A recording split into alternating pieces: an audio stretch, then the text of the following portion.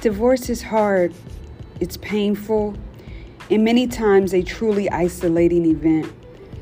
Growing up in the church, I didn't hear much concerning this topic, so imagine the shame, the fear, and anxiety now having to navigate this space in my life. But here is my now resolve. I am not my divorce.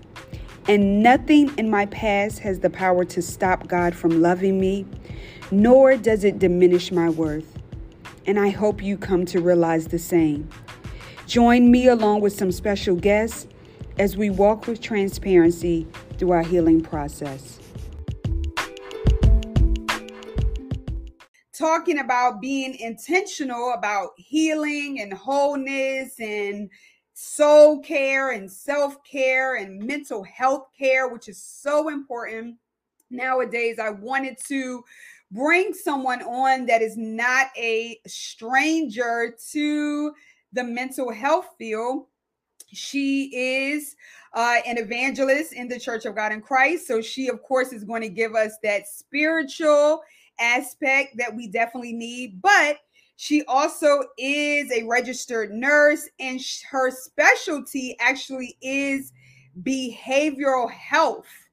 And she has been in this specialty of behavioral health for over 30 years. So she is coming to us with all kinds of great information and a wealth of knowledge. She has her bachelor's of science in nursing from Hampton University, and she actually has an honorary doctorate of divinity from Norfolk Theological Seminary in college. So like I said, she's going to bring to us tonight the spiritual and the natural, because we definitely need both. So I am going to bring her on, and I'm super excited to have my Aunt Ericka on tonight. She, like I said, has been in the behavioral health field for 30 years and has such great knowledge about mental health and mental awareness and mental illness and all of those things that go along with that. I wanted to bring her on. As I said in my introduction, she is not divorced, thank God. She's married to my uncle.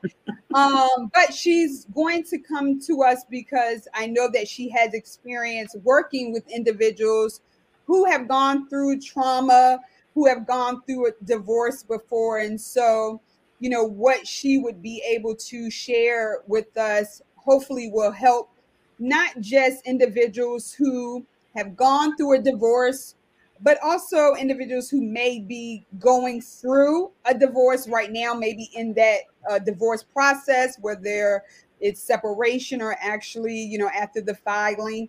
And also, hopefully she will be able to give some good information for married couples too as well, because ultimately, as I have said, when doing this so many times before, you know, we're not advocating divorce. We are cheerleaders for love and for marriage. And so if something can be said to help prevent a divorce, definitely that's what we want to happen, because we know that marriage is honorable to God. So we are going to get started. You know, when you're talking about mental illness, I mean, you're talking about everything from anxiety disorders to depression to the things that we think about when we talk about like schizophrenia or bipolar or multiple personalities or narcissists.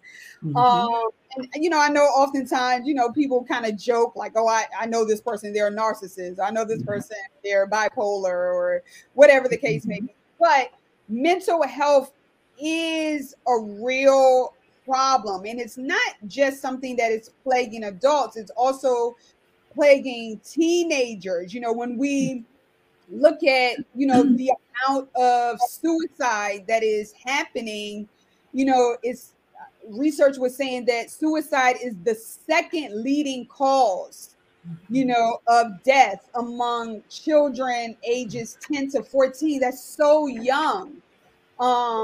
To, you know, to even be contemplating and having these thoughts that you want to take your own life. But, you know, like I said, I wanted to definitely touch on this, especially as it relates to divorce and people that have gone through and are going through maybe that kind of trauma, because it can be a very traumatic experience. Why would Mhm. you say, what can you lend to the fact that mental health is important?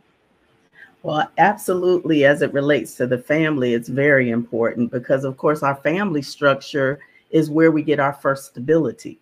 It's where a lot of the instability that happens in people's lives is birthed from.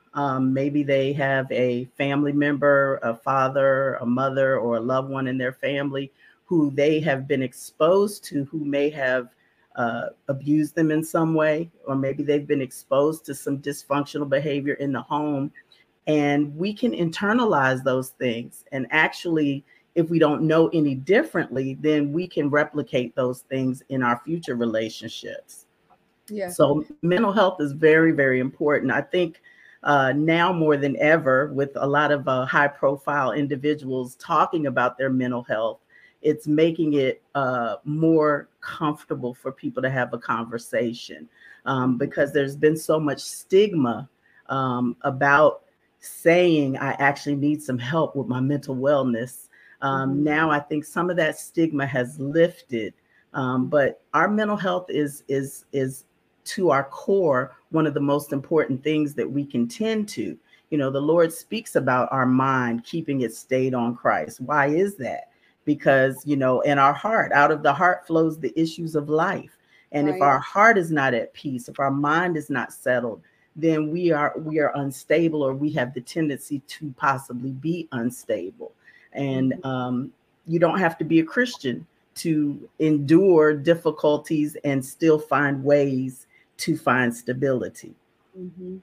Yeah, I mean, I like you brought up a very important point that as a young person, things that we see growing up can Yes. affect us. And sometimes it can affect us in ways that we may not even realize it until it plays out later on in Mhm. adulthood. And, a lot of times you may see, that first glimpse of it being played out in some sort of relationship, whether Mhm. it's a friendship or even a romantic relationship. Like I said, what I was reading, it was saying that a lot of times mental illness is not diagnosed or discovered until a person is in their 20s, Mhm. because a lot of times it is ignored through Right. puberty. It's ignored through when the child is young, as, oh, they're just going through changes, oh, they're just experiencing whatever, from middle school or high school. Though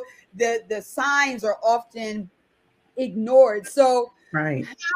how would you say, or why would you say that good mental health is important in a marriage? Let's start from that Okay, I perspective. think in a marriage, when two people come together, if they're going to have children, of course, for one another, we look for fulfillment in a relationship with someone to help us to find fulfillment.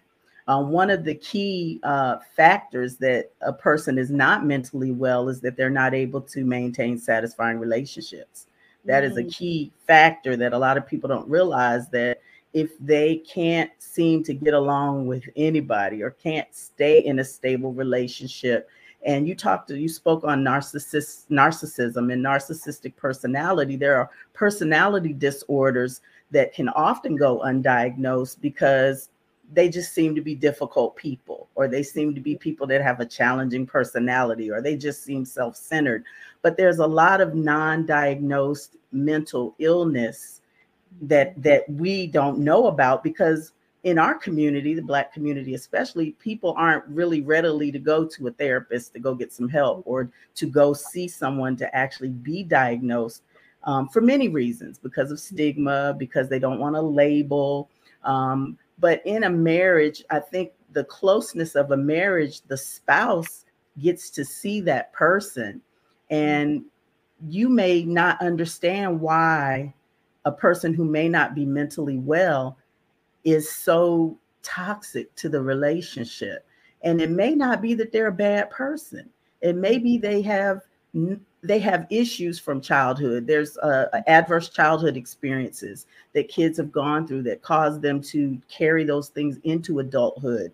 And then they end up connecting with a spouse, getting married, and bringing those unresolved issues into their relationship.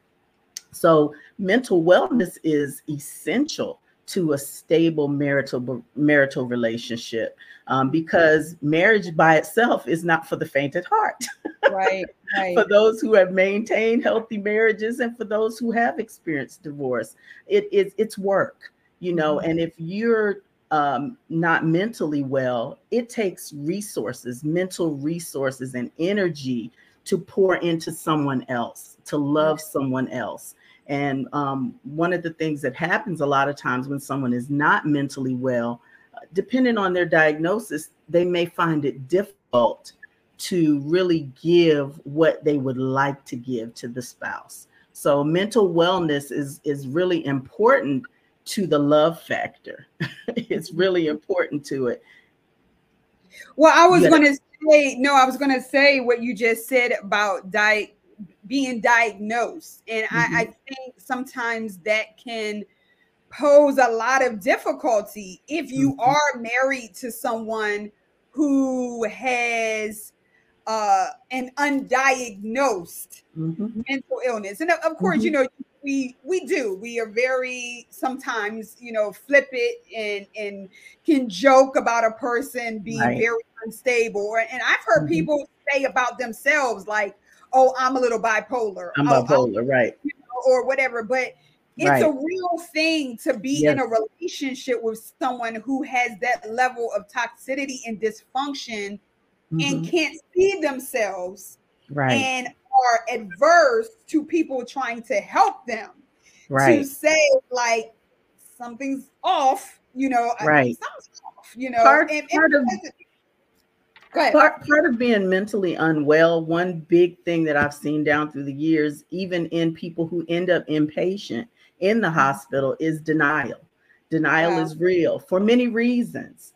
People may know that something isn't quite right. Even a spouse may know that something's not quite right with their spouse. And mental illness is not something that's always static, meaning it's constant. Even a person who is psychotic doesn't have to be psychotic for 30 years. It can be episodic. It could be based on chemical imbalance. You spoke about children, how kids can actually have a chemical imbalance from birth, and they have symptoms, like you said, that never get diagnosed, and then they grow up and then they become a teenager.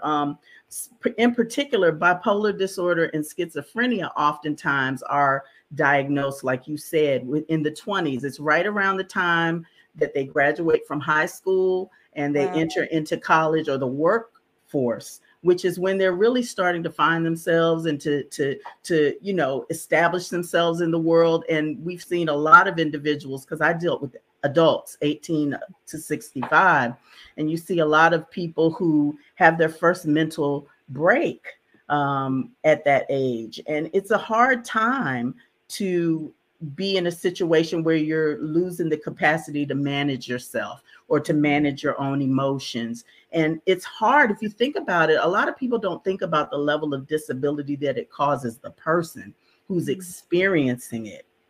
And then let alone to be in a marriage with someone while they're experiencing it, because a lot of people do get married young, and everything is not a diagnosable mental illness. Let me be clear.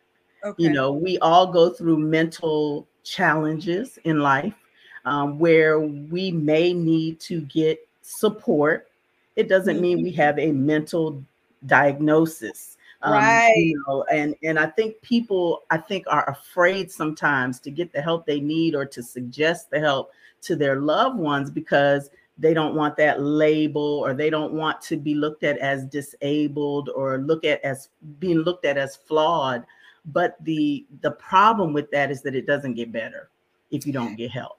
Yeah, I was listening to someone this week, a preacher, and she was saying that you can try to run from a problem, but the problem, you're never going to outrun the problem. Like, you have to deal with it and you have to fix it. And I love what you said, that you can need mental, let me say it this way. You can need mental support Yes. at different times in your life. And Yes. that does not mean that you have a mental illness. And Absolutely. I think that that's where it comes, that people feel this stigma and they feel this um pressure to perform, this Mhm. pressure to be right, or this pressure to be whatever. Let's bring it to an area that we are familiar with in the church. Mhm. That people feel, well, I'm the pastor, I'm the first lady, I'm the this, I whatever have the to be well at all times. I can't have a flaw. right. And I think when you run into those situations, then you become a danger to other people, because you have unhealed Yes, trauma in your life, that it absolutely. does not matter if you don't want to address it. Hmm. I'm a firm believer that it's going to seep out in Yeah, all areas and different areas of your life. Like, it's not something that you can contain, like, oh, I'm just going absolutely. to put this thing in this box over here. Hmm. And as long as I don't touch it, deal with it, say Hmm. anything about it, if I just preach over it and pray over it, it's Hmm. going to like not, it's not going to Right. seep into other areas of my It, life. And that's that right. doesn't Not work. true. That's not how it works. Right. Those things that are hidden will come to the light. Right. They eventually do come out, and people live in families where some of this dysfunction does go on, and they live one way at home and they live one way in the public, and people are suffering because there's also pride, Yeah. where people are well enough to know they don't want to be looked at as someone who needs help. And the Mm, reality is, we need to be able to say to the world that it's okay to need help, yeah. because all of us need help. All of us Right. need some kind of help. If you have a business and you're trying to run it and you don't know what you're doing, you need help. So Right. trying to run that business without the help means you're not going to have an effective business. So in a marriage, if you're not mentally well and that's starting to affect and impact your relationship, if you love your spouse, if you care about your marriage, then you want to take the steps that are necessary to figure out what is impacting this marriage in a negative way so that you can work together on improving that. And that doesn't mean it's going to be a pointing fingers at you're the problem because you're the one who's not stable or well and you're falling apart. It's in a marriage, it's a unity, and that's what those vows are about, Right. is that you will work together. But if the other person doesn't wish to, if the other person is not vested in doing what is truly necessary to save the marriage, they talk like they want to save the marriage, but they don't take the necessary steps, it can destroy the foundation of the marriage and make it very difficult. I will say this. Um, in recent years, it's been more accepted now. Women, a lot of marriages have ended because after women have their children, Yeah. some women end up with the chemical imbalance that causes them to go into postpartum depression. And Mhm. in the process of postpartum depression, some women can experience psychosis, where they actually can hear voices because there's a chemical imbalance that's happening with the letdown of those hormones after pregnancy. Everyone doesn't experience this, but we've all heard of women who put their kids in the microwave and ran their Mm, children off a cliff, and people didn't understand it. But most of the time, that was a woman who had a newborn mhm. and undiagnosed postpartum depression. That Right. if you see a person who's, for 2 weeks or more, they're just not taking care of themselves, they're starting to neglect their appearance, they're starting to withdraw, they're not functioning optimally, those are some of the signs that you look for when someone is not doing well. Mhm. And there's a whole lot of a plethora of signs and symptoms. I'm definitely not a physician, I'm an RN, but Mhm. there's so many different ways to see if a person is not themselves, that something isn't right. And to notice those things and to be comfortable with talking to the person. And a lot of times when you're addressing things with someone that's uncomfortable, most of the time we'll leave it alone because we're fearful of being attacked, or we're fearful of them just dismissing it, and then they feel attacked by us because maybe the way we approach them, because the other person, especially if you're talking about in a marriage situation, sometimes the other person can become very defensive. Very defensive. And then say, I'm not the problem, you're the problem. Right. Nothing's wrong with me. Right. There's right. That way of deflecting that it's not me, it's you, you know. And so I think it's really important, if you are dealing with someone who does develop symptoms of being mentally unwell, that the approach is a non-judgmental approach. Very, very important. Priority is, because like you said, young people are completing suicide. There's adults that are completing suicide. The marriage, in marriages, a lot of times they'll do a suicide, a homicide and a suicide, and it's because of sometimes they're mentally unwell, and they never got any help with that. And those danger signs are important to not ignore. If a person is starting to post messages that they're not well, they don't want to live, they're tired of this, or they're venting. A lot of times people will ridicule people on social media and be like, get over yourself, or come on, man, life is, or just throw a few scriptures at them. But those are cries for help. That when a person is really potentially going to become dangerous to themselves or others, we usually see some kind of sign of that.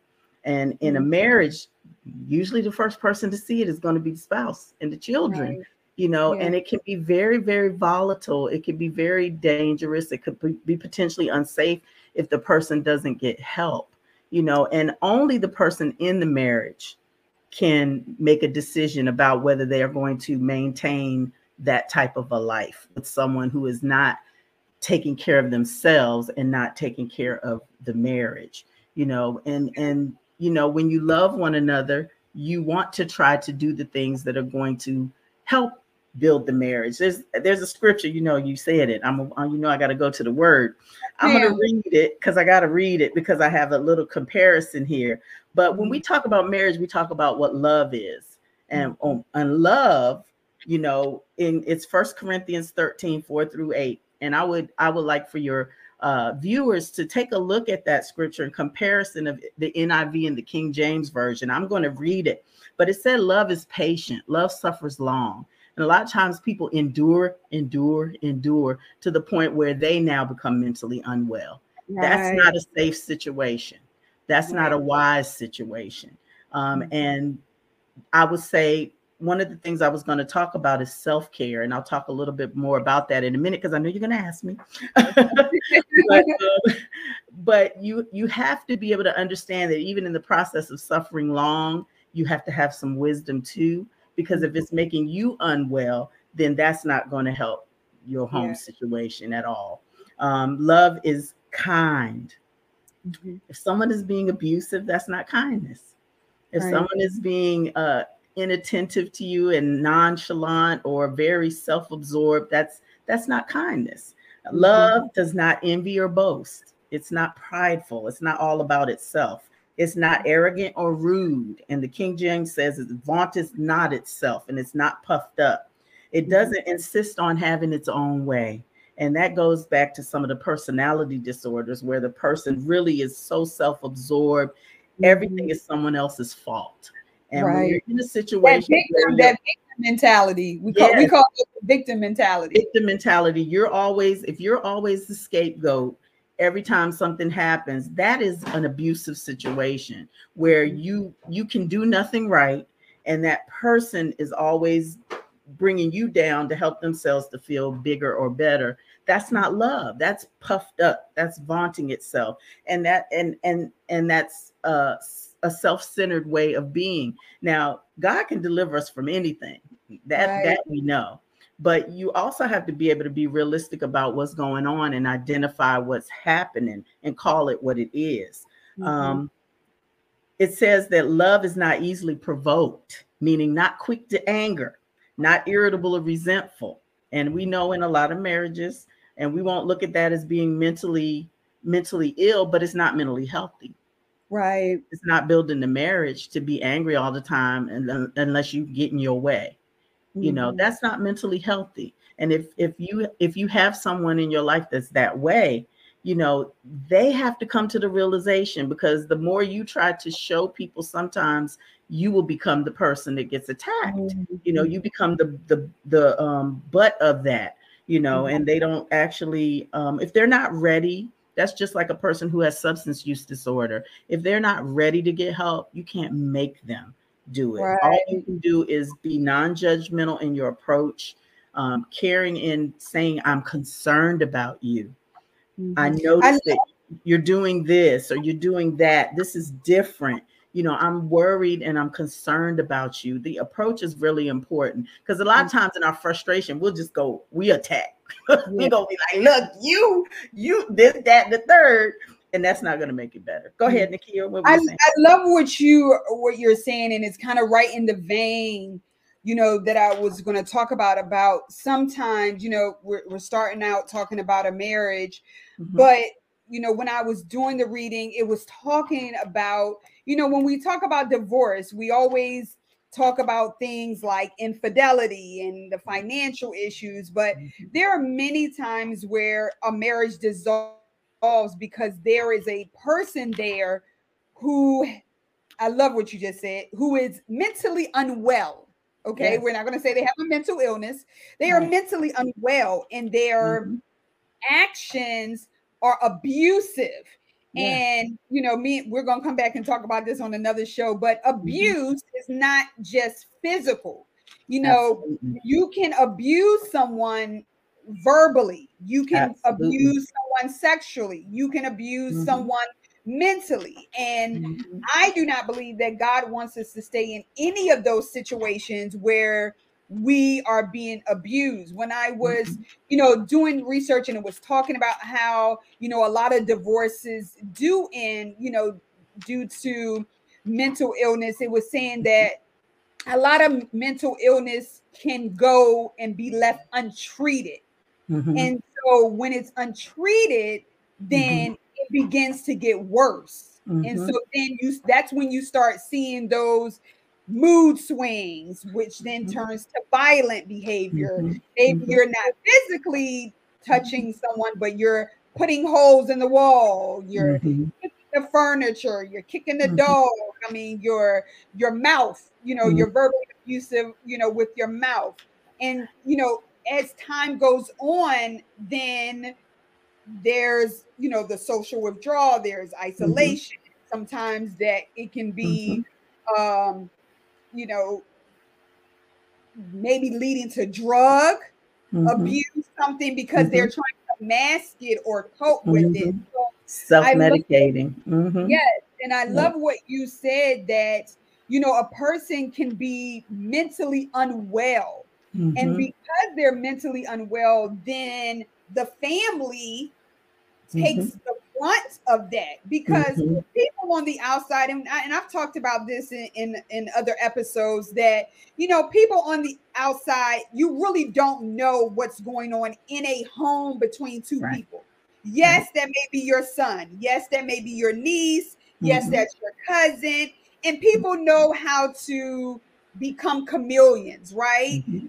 They are just on the line of unstable, that they act one way with one person, but then they act other ways with other people. And so, you know, people can flirt with that, and then then you have turned into, you know, things like gaslighting and manipulation. We're gonna come back, I'm gonna bring you back to talk about, you know, abuse and what happens with abuse. But a lot of times you do see that, where if it is not treated, then things become worse, and then they escalate, and that becomes a dangerous situation for the individuals living in the household. Yeah. And I have definitely seen where people have had success, because they did get help. They did get treatment. They did get counseling. The spouse was supportive. One of the most difficult things for someone who is suffering with mental illness, or someone who's mentally unwell, is that they don't have a stable home foundation. They don't have the support in their home to actually help them to be able to cross through the difficulties that it's going to require for them to actually face what they're dealing with, to actually head on say, okay, I can accept that I'm not doing well, and I can accept that I need some help. There's hope there when Yeah. someone's willing to accept that they need help, and then they have a supportive family foundation. Because a lot of individuals who are not mentally well don't have family support that starts Mhm. from their home where they were reared. And Mhm. then some of that just comes into, they can be a great person with a great personality, but they're not mentally well in an area. Maybe sometimes it could be because of abuse they've suffered. Sometimes it could be because of a chemical imbalance. Sometimes it can be just that they have, used substances that have affected their brain, and they're Right. just not the same, And and they're easily angered or volatile and yeah. short tempered. And it can be very difficult. Go I ahead. would imagine, and you can correct me if I'm wrong, I would Mhm. imagine that it could be even more difficult if it's a generational thing. And if there are several members of your family that are the same way, then Mhm. in my experience, then it kind of becomes a norm. And Right. so Right. then it's like, Mhm. no, something's wrong with you because we all act like this. So Right. you're the, and you see that Right. even with friendships, like, having Absolutely. friends where maybe you're raised differently and, you're Hmm. like, that's not kind of appropriate. But Right. because everyone in their home or that friend group acts that way, and maybe Right. you're the odd person out, then it becomes, no, we're not dysfunctional no more. You Right. are, because this is There's how. there's definitely some truth to that. The way that we're socialized leads to what we accept. The way that we're socialized, meaning the way that we're raised, the way how our surroundings, what we've been exposed to, it definitely has it lends to what we look at as normal or what we look at as appropriate. And a lot of times, and I know we're not just talking about abuse here, but abuse for certain is replicated a lot of times. And sometimes it is not. There are times when the person who has seen abuse refuses to be an abuser. But Right. there's also the dynamic where someone who's been abused or seen abuse themselves ends up replicating that in their own relationships, even if they don't want to, because it's all they know. It's what Yeah. they've been exposed to. I had a patient that I can't share any detail about, but this individual would beat people up. She would beat people up, and she was hospitalized because she couldn't interact socially without flying off the handle with people. And when I spoke to her to find out, after years of not being able to get released back into society, what did she feel was the reason that she did that? And she stopped for a minute, because I didn't say, why are you doing that? Because why is a bad word. If you're dealing with someone who has mental issues, don't ask them, why are you doing that? Why are you acting like that? That is a immediate way for a person to get on the defensive, where they feel like they have to explain themselves to you. They're already Mm. dealing with their internal emotional stuff. So I asked her, what did she think contributed to that? And she said, that's how I grew up. She was Wow. able to deduct that. And that was a starting point to healing for her. So I think what you're saying is really important, is people really need to be able to look at, if what they're doing is not healthy, if it is not lending to a strong family relationships or um, uh, marital relationships, or even in dating relationships, or friendships for that matter. If it always seems like you can't, manage to have healthy relationships with people, and you always seem to be able to find something wrong with everybody else, sometimes we have to look at the common denominator that might be us, Mm. and what is it that we're bringing to the table that may be contributing to the demise of the relationship. And I Yeah. think always acceptance and beginning to recognize patterns, beginning to recognize where we're not always, contributing in a positive way to the situation is really, really important. I think acceptance is a big area that we deal with in the mental health field that helps individuals to actually follow through with treatment. It helps them to follow through with therapy. It helps them to follow through with all of the steps that will help them to actually mend broken relationships and their own mental wellness. But if you're in denial and you're not accepting it, it's going to be difficult. It's going to be a difficult road. Yeah. I love that we talked a little bit about what it looks like in the marriage setting. So I want to kind of flip to, you've gone through this divorce for whatever reason. Let's just say it's not because of mental illness. Maybe there was infidelity, maybe there was some sort of abuse, or whatever the reason is, and you find yourself in divorce. What things can we do to promote mental health after divorce? I mean, there have been many times that, I've shared that going through divorce, we've heard this, that it is like a death, and there are a plethora of emotions that come from anger to bitterness. Sometimes it's relief because you're glad out of whatever toxic situation it was in. Everybody's divorce story is different.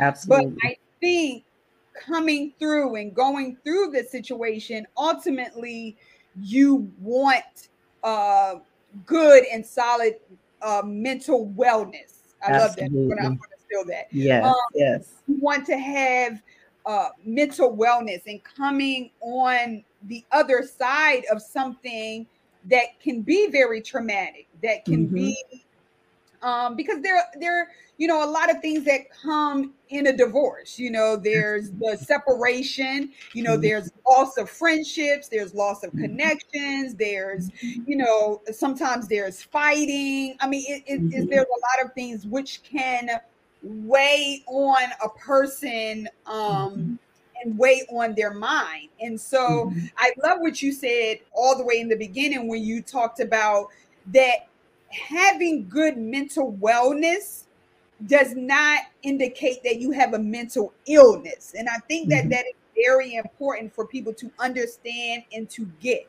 that you can go through things in your life that have been very traumatic, or it could just be a lot for you to manage or to process, and you do need extra help. You do need extra steps. Just speaking personally, because I don't care, and I'll talk about me because I know me better than anybody. You were very instrumental in my life in pointing out to me, I think there's some depression going on, and you didn't say it in a way that was condemning or made me feel negative, but it was almost like a aha moment of, this is why I'm feeling the way I'm feeling. This is what's going on in this particular period in my life. And going through and reminiscing and thinking about times past, there were a lot of things that had happened in my life up until that point. Things that happened in my marriage, losing my mom, having a child that almost died. There were just this and this and this and this and this and this and this. And I thought that I was handling it. Right. Because as women, that's what we do, right? We handle everything. We handle all kinds of situations. And it was, thankfully, you were able to see naturally, okay, something's off with my niece. You are not acting like who I know you to be. That's right. And being able to be a person that was able to listen to me and say, I really think you have depression, and so at that point, when I was able to come to terms with that and be able to identify what was going on, then I was able to seek help. Exactly. But also believe that a person has to want help, and they have to want to get better, and they can't be offended when someone says to them, the way you're acting is not appropriate. Right. It's not what I'm used to. Maybe not appropriate, but you don't seem well. Right. And so let me help you, or let's figure out what we can do to get you to be well. Mm-hmm. So, what are some ways that you feel like are good ways to promote Okay. healthy mental health after divorce? Okay. I'll say this for those who may be dealing with individuals in their lives that you're noticing the changes in your loved ones who may be in an unhealthy relationship, be it a marriage or not.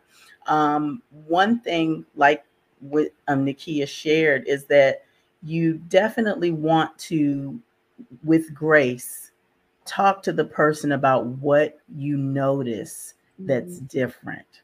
mhm. I notice that you're doing this. I notice that this is happening. Or if it's a physical change, talk to me about what it is that you're doing to take care of yourself. And a lot of times we can acknowledge that we're so busy taking care of everybody else, we're not taking care of Right. ourselves. Mhm. And that's not uncommon, regardless of whether you're having mental health challenges or not. That's Right. just like you said, being a woman, we have a tendency to take care of everyone. We're nurturers. So I think one of the main things for someone who may be recovering from the trauma of a divorce, because it is a trauma, it is a loss. Mhm. It is something to be grieved or something to rejoice about, depending on what happens as a result of it. Right. Because if you've been in bondage for years and years and years, and you've been suffering in your marriage, and God releases you from that marriage, and that could be the deliverance you needed to finally get your life back. Right. Every marriage is not ordained by God. Hello, Mm, somebody. Because mhm. a lot of people will bind you up and say you got to be married forever and ever and take whatever comes. And many women have been at the end of a bullet, who stayed Mhm. and stayed and stayed in a very volatile and unsafe situation. And many men, let's not talk about just the women, the men Right. have been in Right. danger because of either a person who just was an abusive person or someone who was not mentally well. If a person becomes mentally unwell to the point where they're psychotic, they could potentially be a danger to others, but not always. A lot of people think people who have schizophrenia or psychosis are just dangerous people. Those are the people that we look at in the movies that everyone sensationalizes and say, oh, they're Right. crazy. But the reality is, anyone who gets to a breaking point has the potential to be unsafe to themselves or unsafe to others. And even when you're recovering from a divorce, because it's such a loss, you could find yourself becoming depressed. You could Mhm. find yourself experiencing anxiety because of all of the new changes in your life now that you have to face as a single person. That some of the stability that your marriage did provide is now gone. Mhm. So I would say it's very important to do self-care. Mhm. I want to encourage your viewers to Google what's called the self-care wheel. The Mhm. self-care wheel looks at different areas in our lives, and like psychological, financial, the different areas of self-care, things that we can do for ourselves that actually ministers to us. Right. So I want you to look up the self-care wheel, and you don't have to be going through divorce or any mental challenges to benefit from this. Mhm. With the self-care wheel, it gives lots of different suggestions of things that you can do to take care of yourself that will benefit you. Mental wellness is important to everyone. It's something Right. everyone needs. What I will say is that with the self-care wheel, you can actually create your own self-care wheel and write into the spaces the things that you do that help you to be mentally well. Wow. That's beyond needing a therapist, or that's something anybody can do, because a lot of times we don't tend to ourselves. Um, like some person, self-care is just going to get a mani-pedi, and that just lifts their day and makes them feel good about themselves. But another person may just want to go outside and be on the waterfront and just listen to the wind. And that does something for them mentally. It increases their endorphins. Endorphins are the feel-good hormones that we have, that we should always be doing things that help increase those hormones. Because if we're Right. always being battered and down, and we're downing ourselves, and we're we're not allowing the natural chemical makeup in our body to be healing for us. Definitely someone to talk to. You cannot do this by yourself. Yeah. That's the problem. We oftentimes, because of many reasons, shame, we don't want to hear the I told you so's from all the people that told us we should have got out 10 years ago, all of that. But finding someone that you can actually talk to who will listen. Those of you who will listen, understand that everyone who comes to you to talk does not always want your advice. Right. They just need to vent. They need to get it off their chest so that they can actually start to clear their head and think. So sometimes they answer their own question when they vent. So they don't really need you to give them the answers. They just need to get all of this confusion out of their mind and out into the atmosphere so that they can process better. So finding I want to stop you right there. I was going to stop you right there because I think it's so important to talk about having safe spaces to be able to vent, to release, to get all those things out. I am definitely an advocate of therapy. I've been to therapy many times in my life because I've had things in my life where I needed a therapist. You got to process. Right. And that's really what it is. I needed an unbiased person to help me process, somebody that didn't know me, didn't care about my family, none of that kind of stuff. Someone to give me an unbiased perspective.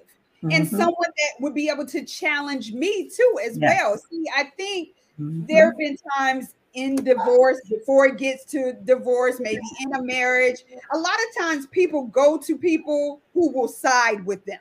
Correct. That does not help. If you're in a situation where you've contemplated getting a divorce because things aren't working out, you have to go to the right person to safe spaces. And I think that is important to really have discernment about who would be safe enough. Because when you're going through these difficult and traumatic experiences, especially if we're talking about a divorce, you are unburdening private things. Yes. And I have experiences. Nothing is worse than going to someone who you thought was a safe space, who turned out just to want to hear your business, to talk about it around their dinner table. Exactly. Or you think that this person is, a close confidant or whatever the case may be, just only to hear what you've told them to other people that you're sure I didn't tell you that. So how would you know that I only told one person that? Exactly. So Nakia, very important what you're saying, which is why appropriate professional help is important. Yes. We will go to the doctor for a medical issue in a minute. If we're worried about something, we'll go see a doctor for a physical issue. Our mental health is equally as important as our physical health. And actually, our mental health dictates a lot of our physical health. And that's what people forget. They don't realize you can mentally be not well to the point where you become physically sick. Just like they talk about cancer, the cancer free radicals are like fed on stress. Stress actually, it increases a person's risk for cancer. So it's looking at the fact that mental wellness really it should be our priority. And if we feel that we're not doing well mentally, that appropriate professional help is the best way to go. One reason being is that they have to abide by confidentiality. They cannot share your information with your family unless you sign off that they can share it with someone in your family. So your confidentiality is there. It's an unbiased person who, first of all, has been professionally trained to address the matters that you're experiencing and to help you process. One thing about a good therapist is they're not an advisor. They're not going to give you advice. They're going to help guide you to your solution for your situation. They're going Correct. to guide you. You know, they don't sit up there and tell you, well, this is what you need to do. They'll help you process so that you Mm-hmm. can come to an understanding. Because what really helps a person to accept what happens is when they can come to the understanding for themselves. And Right. a skilled therapist has the capacity to help you to also accept responsibility where responsibility is on you. Because a lot Mm-hmm. of times we'll go to marriage counseling and stuff because we want to fix them. Mm-hmm. Yeah. When who needs to be fixed? Right. Sometimes it's us, you know, we both, you know, may need to be fixed. You know, there's things that we can all do to improve. So definitely a licensed therapist.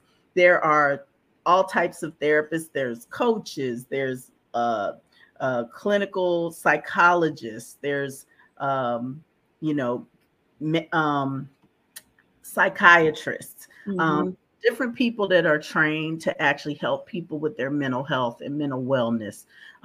So a counselor is good. A therapist is a beautiful thing, and I'm really happy, you know, that we are more inclined to actually get that kind of help. And Yes. most people who get mental health counseling end up being the people that help others Mm-hmm. because they've improved because of what they've been through. They've gotten the tools. Most people don't do well because they don't have the tools. And like Yeah. you said, they may have been socialized a certain way and they don't have any other way of coping. They don't have the tools to address things in a healthy way. Yeah. So in therapy, you can learn the tools. They're called Yes. coping skills, Yes. appropriate coping skills to deal with difficult challenges because we all have them. And a lot of times people don't do well because they don't have the coping skills to deal with difficulties that may come. So Yeah. I want to say this.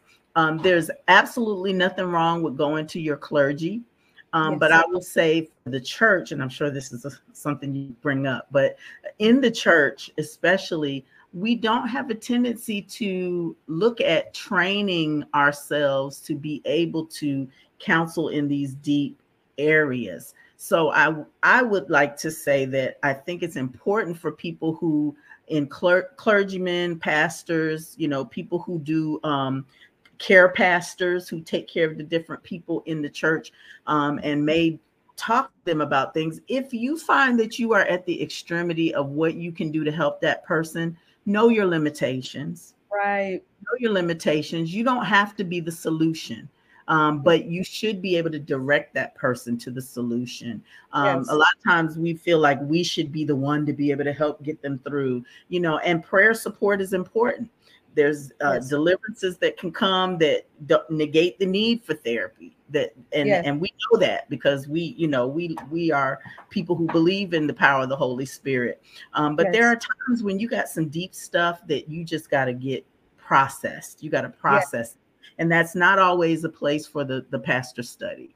Yes. So I encourage people who are in ministry to again know your limitations and have individuals or places that you can refer your parishioners to so that they can Mhm. get the help that they need. Because I think a lot of times if we that are in the body of Christ would support and encourage this, there are Christian counselors. So you don't Yes. have to go to a secular counselor. You can go to someone who's a believer, you know, who won't ridicule you or say you're being super spiritual because you pray and believe God for saving your marriage or for, you know, not condemning you because you got a divorce or whatever the case may be. Right. It's really important that you have someone who can actually help the person to process Yeah. appropriately. So, you know, that's my encouragement, especially for Yeah. the church, you know, to And I really, mean, it goes back to what we were saying about safe spaces and appropriate yes. places. You know, you may be someone who says like, well, hey, I can't afford a therapist, Mm-hmm. but you know, not, and I've learned this, not everyone is equipped Right. to speak to what situations you may be going through, It's and true. not everyone, sometimes people have, they're speaking to you out of their own perspective and maybe Mm-hmm. things that they have endured in their life, but Mm-hmm. that may not be the advice that Mm-hmm. you need. And I think, you know, especially in the church, you know, we go to people because we believe Mm-hmm. that oh, this is such and such, whoever such and such is. Right. They'll be able to help me through this Mhm. situation, but they may not be the best Right. person. There may be limitations Yes, on there's that help. Right. limitation, and what is supposed to be good for you in your life, maybe that person does not have, with all well intentions, Absolutely. maybe that person is not able, to speak to where you are and what you need to do. You kind of answered my question before I was going to ask, and that is, what can the church do to support? And again, tonight we are talking about not so much mental illness, but that is a real thing, and you definitely need help for that, but just this idea that we all need to have mental health support, appropriate mental wellness, like there's self-care. We need to have soul care, like you said it very perfectly, that a lot of what is happening to us in relationships, what is happening to us in our bodies, the sicknesses that we carry, the issues that we are having in relationships, is because of what is happening here and here, in our soul. And the Bible speaks to that, saying, I wish above all things, above everything else, that you would prosper and be in good health, even as your what?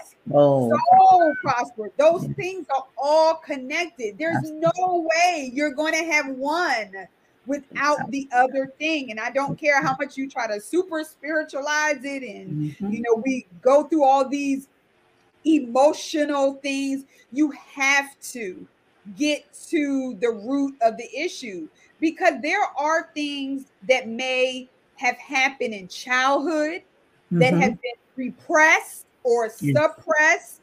There have been things that, and you're wondering why, you may be saying, like, why am I acting like this? Or why am I responding? That was something I wanted to talk about. We're kind of running out of time, but dealing with those triggers.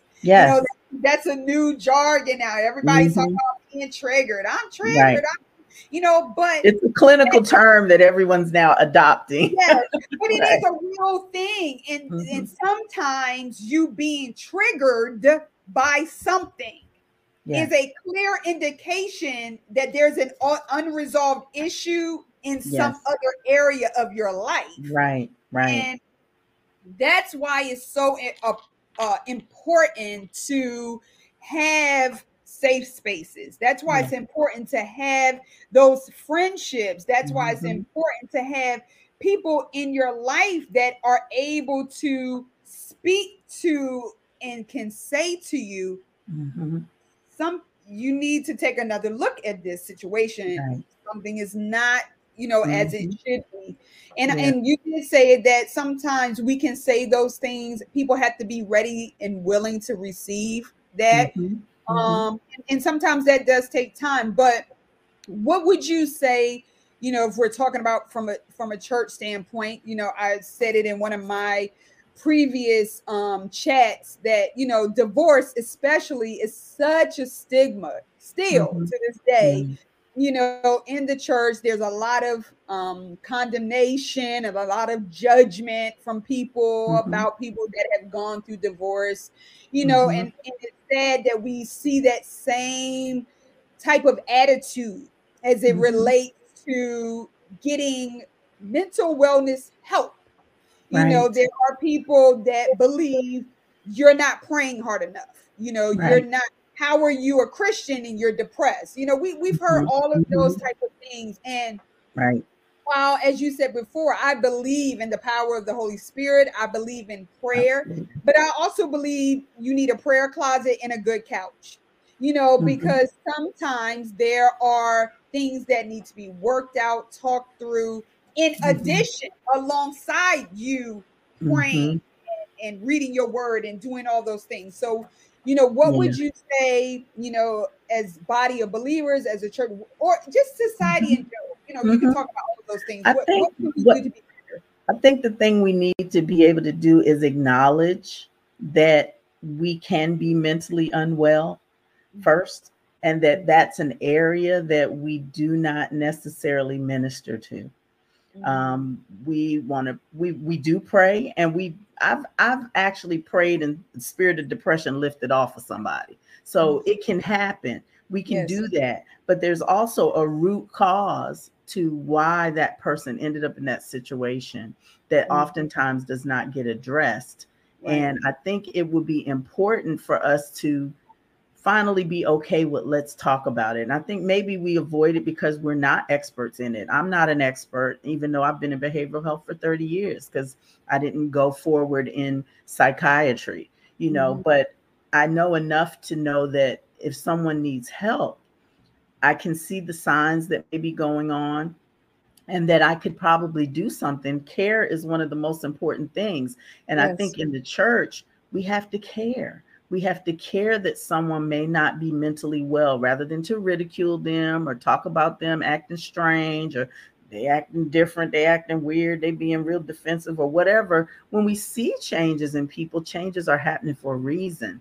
And Right. so coming from a place of care and concern, which is what we're supposed to do as Christians anyway. I think also in the church, it's important to have uh, forums for talking about things of this nature, being able to talk about mental wellness, talk about what are we doing to take care of ourselves. What do we do when we're encountering people who are not well? How can we support them? There is a course that I actually teach. I'm certified as a mental health first aid instructor. And find a mental health first aid course, or bring a mental health first aid course to your church, where Right. it's a course built for lay people, to teach lay people how to identify when someone is in mental health distress, to know how to approach them in an appropriate way so that you can actually help the person to want to get help, to identify that they need help. So that's one important thing. We do first aid, but we don't think about doing mental health first aid. But again, our mental wellness is so important. Educational events, things of that nature, just educating ourselves about what we can do to support people. Because I think in every church, we all have had people who we know had a diagnosable mental illness. Right. Right. Yeah. And when it's a good, loving church, you've loved on them and treat them like everyone else. But there's also too the stigma. If you have the Right. person walking down the street who's not mentally well, people have a tendency to avoid those individuals, when those people need Christ too. Those people need, salvation. And I think one thing that I want to share that's important that a lot of people may not know is there is a line where a person really needs to get mental health treatment. And if they're showing these signs, then they absolutely need to be encouraged to get help. And sometimes they have to get help when they don't want help, against their will. And that is when a person is a danger to themselves or others.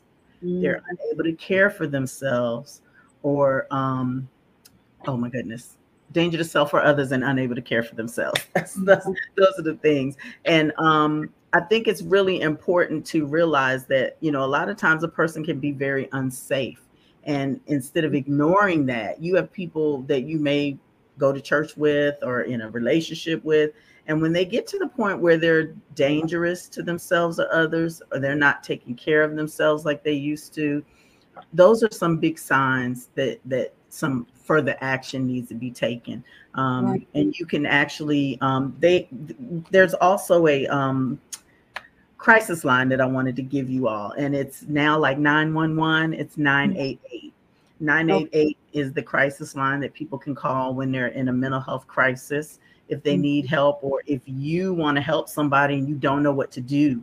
You can call 988 and they can give you some advisement, because there's sometimes a line where it can become dangerous when a person's not well, mentally well, where they can become unsafe. But mental health is, like you said, and I want to come back to what you said, which is why it's so important for the church to take a lead in ministering to these areas. Mental health is people who have eating disorders, people who are recovering from substance abuse, or have substance use disorders, individuals who deal with levels of anxiety and depression.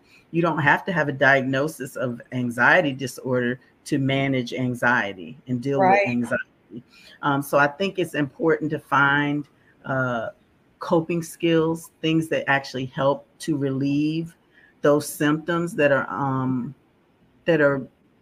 challenging to the individual, and be okay with looking for those things that will actually help you to be more Yes. stable and feel more centered. Definitely church, the scriptures, honey, have been my help, because I have been functionally depressed myself, Yes. as a mental health, as a caregiver, as a mother, as a wife, with all Yes. that happens to us. We can be depressed and keep on walking and keep That's on doing, right. and keep on smiling. Anybody that Right. knows me, I've been smiling through depression and you didn't even know it, Right. because I have coping skills. But if I got to the point where I was unable to cope, unable to manage, then I would need to go get some help from somebody. Right. Yeah. Yes. And it needs to be okay. Yes. Well, I love that. That's such a good place to wrap up, to say that it's okay. It's okay. It's okay to say, you know what, I'm not feeling my best Hmm. mentally. I Yeah. need someone to help me process this. Maybe you've been fine for 40 years. Maybe you've been Hmm. fine for 50 years. Maybe you've been fine for 60 years. Maybe Hmm. you've been fine for 70 years. And maybe different things have come up, and your response or your Yeah. reaction is Hmm. a clear indication that something is not, there's something unresolved, Right. that I need to either speak to someone about, or I need to take time, because I also believe that that's an important part of self care. Yes. I have been in therapy many times, Hmm. started, completed, and I was Yeah. fine, got back, because as a mother, not only do I want to be the best person for myself, I also want to be the best person for my children too as Yes. well. Yes. Yes. So It has an impact. having that commitment to Hmm. being the best version of yourself is Hmm. not also just for you, but it can be impactful to Yes. other people that are around you, because no one wants to be around someone who is toxic. No Yeah. one wants to be around someone who's dysfunctional. No one who wants to be around someone who's angry all the time, who Right. is a very short temper. Like, no Hmm. one wants to be around someone like that. So the best Hmm. thing that you can do for Hmm. not just yourself but others that love you is to Hmm. get help. So Yes. I want you to just close us out any way you see fit, any Hmm. lasting thoughts Hmm. or that you Hmm. want to share, however you want to close us out. Okay, thank you, Kia. I really appreciate you having me today. I hope that something I have said has been an encouragement to someone, or giving you the reassurance that it's okay. If and I love that's the way we're ending it, that it's okay to get help. It's okay to say, I'm not okay. And Mhm. then once you recognize and acknowledge you're not okay, what are your next steps? What are you going to Right. do? That you can actually seek out appropriate professional help, or just a listening ear of someone, a non-biased, who will actually hear you out and maybe help you to make a better decision, because sometimes we're not sure what to do in those circumstances. I do Mhm. want to say this, that once you do get what you need, you want to continue to move forward, and absolutely keep Christ as the center of it all, because the word says he will keep you in perfect peace whose mind is stayed Yes. on me. Your mind is stayed on Christ. A lot of times, all these things that are happening to us are distractions to get Mhm. our focus off of Christ. And that lends to mental unwellness. And Yes. I know people who have been in mental health treatment, they are Christian, and they had issues that needed to be dealt with, and they got help with those issues. And their faith is what helped them to be able to recover, Yes. because they had real issues, and some had true chemical imbalances that needed to be treated with medication. And that's Yes. okay too. It's better to find out what the reason is, what's behind this. Just like any medical condition, you Yes. want an MRI so you can find out what's causing that pain. You don't want to Right. just keep ignoring the pain and be in denial about it when you could Right. actually have a solution. there are Right. solutions to mental unwellness and mental illness. I want to share this scripture is Galatians 5:1. And it says, stand fast, therefore, in the liberty wherewith Christ has made you free, and be not entangled again with the yoke of bondage. The enemy wants to keep us bound with mental illness and mental distress and mental turmoil, but in Christ, we can find liberty. And Yes. God also gives us the wisdom, to seek out the professional help that's needed for the areas in our life where we need Yes. help.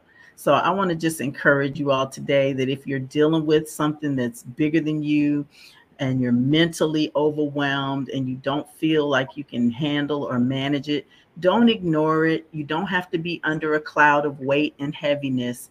Seek out some help. Seek out Yes. someone who can actually assist you and help get you through that. I'm sure you could probably, if you know us, you can contact me or Nikia. We a listening ear. One thing I can say is I've carried many, many people's secrets that will go to the Yes. grave with me because Yes. it's no one's business, right? Right. But that's a gift that God has given me, Yes. to be able to hear and to process and to help people through what they're going through. And there are people who are trained to do that can Yes. help you. So just know that you're not in it alone. You don't have to go through it alone, and to always, always keep Christ as the center because he cares about your mental health. He cares about you being mentally well. He cares about you being happy, and he wants you to be happy. Wants you If to be you are happy. not happy, then we need to get to the bottom of why that is. What Yes. is the root cause of the feeling that you have that causes you not to be happy or dissatisfied in life? There's reasons. So I'm just going to close out with prayer, Yes. Nikia, Yes.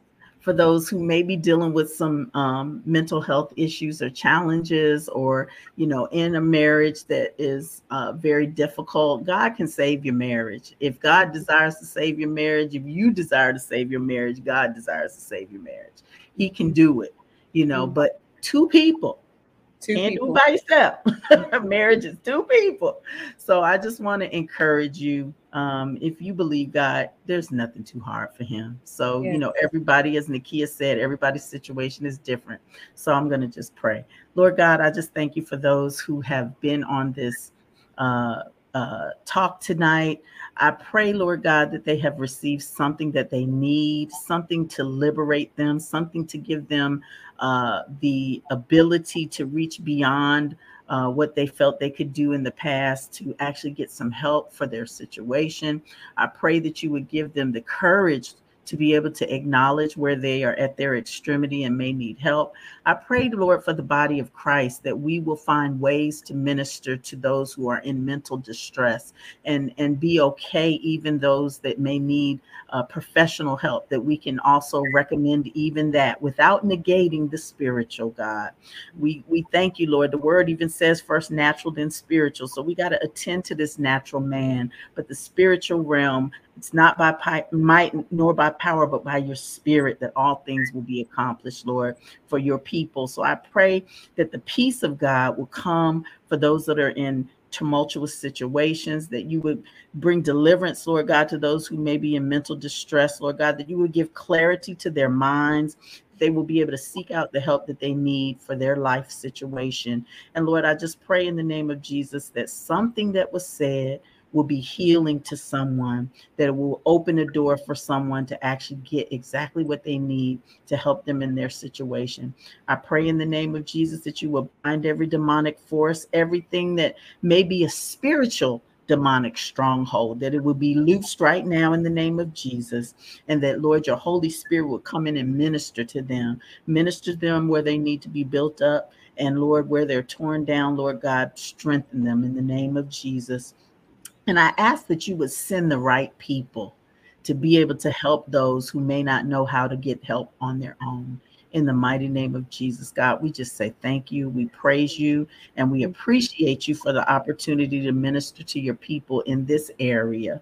And we say thank you, God. In Jesus' mighty name, amen. Amen.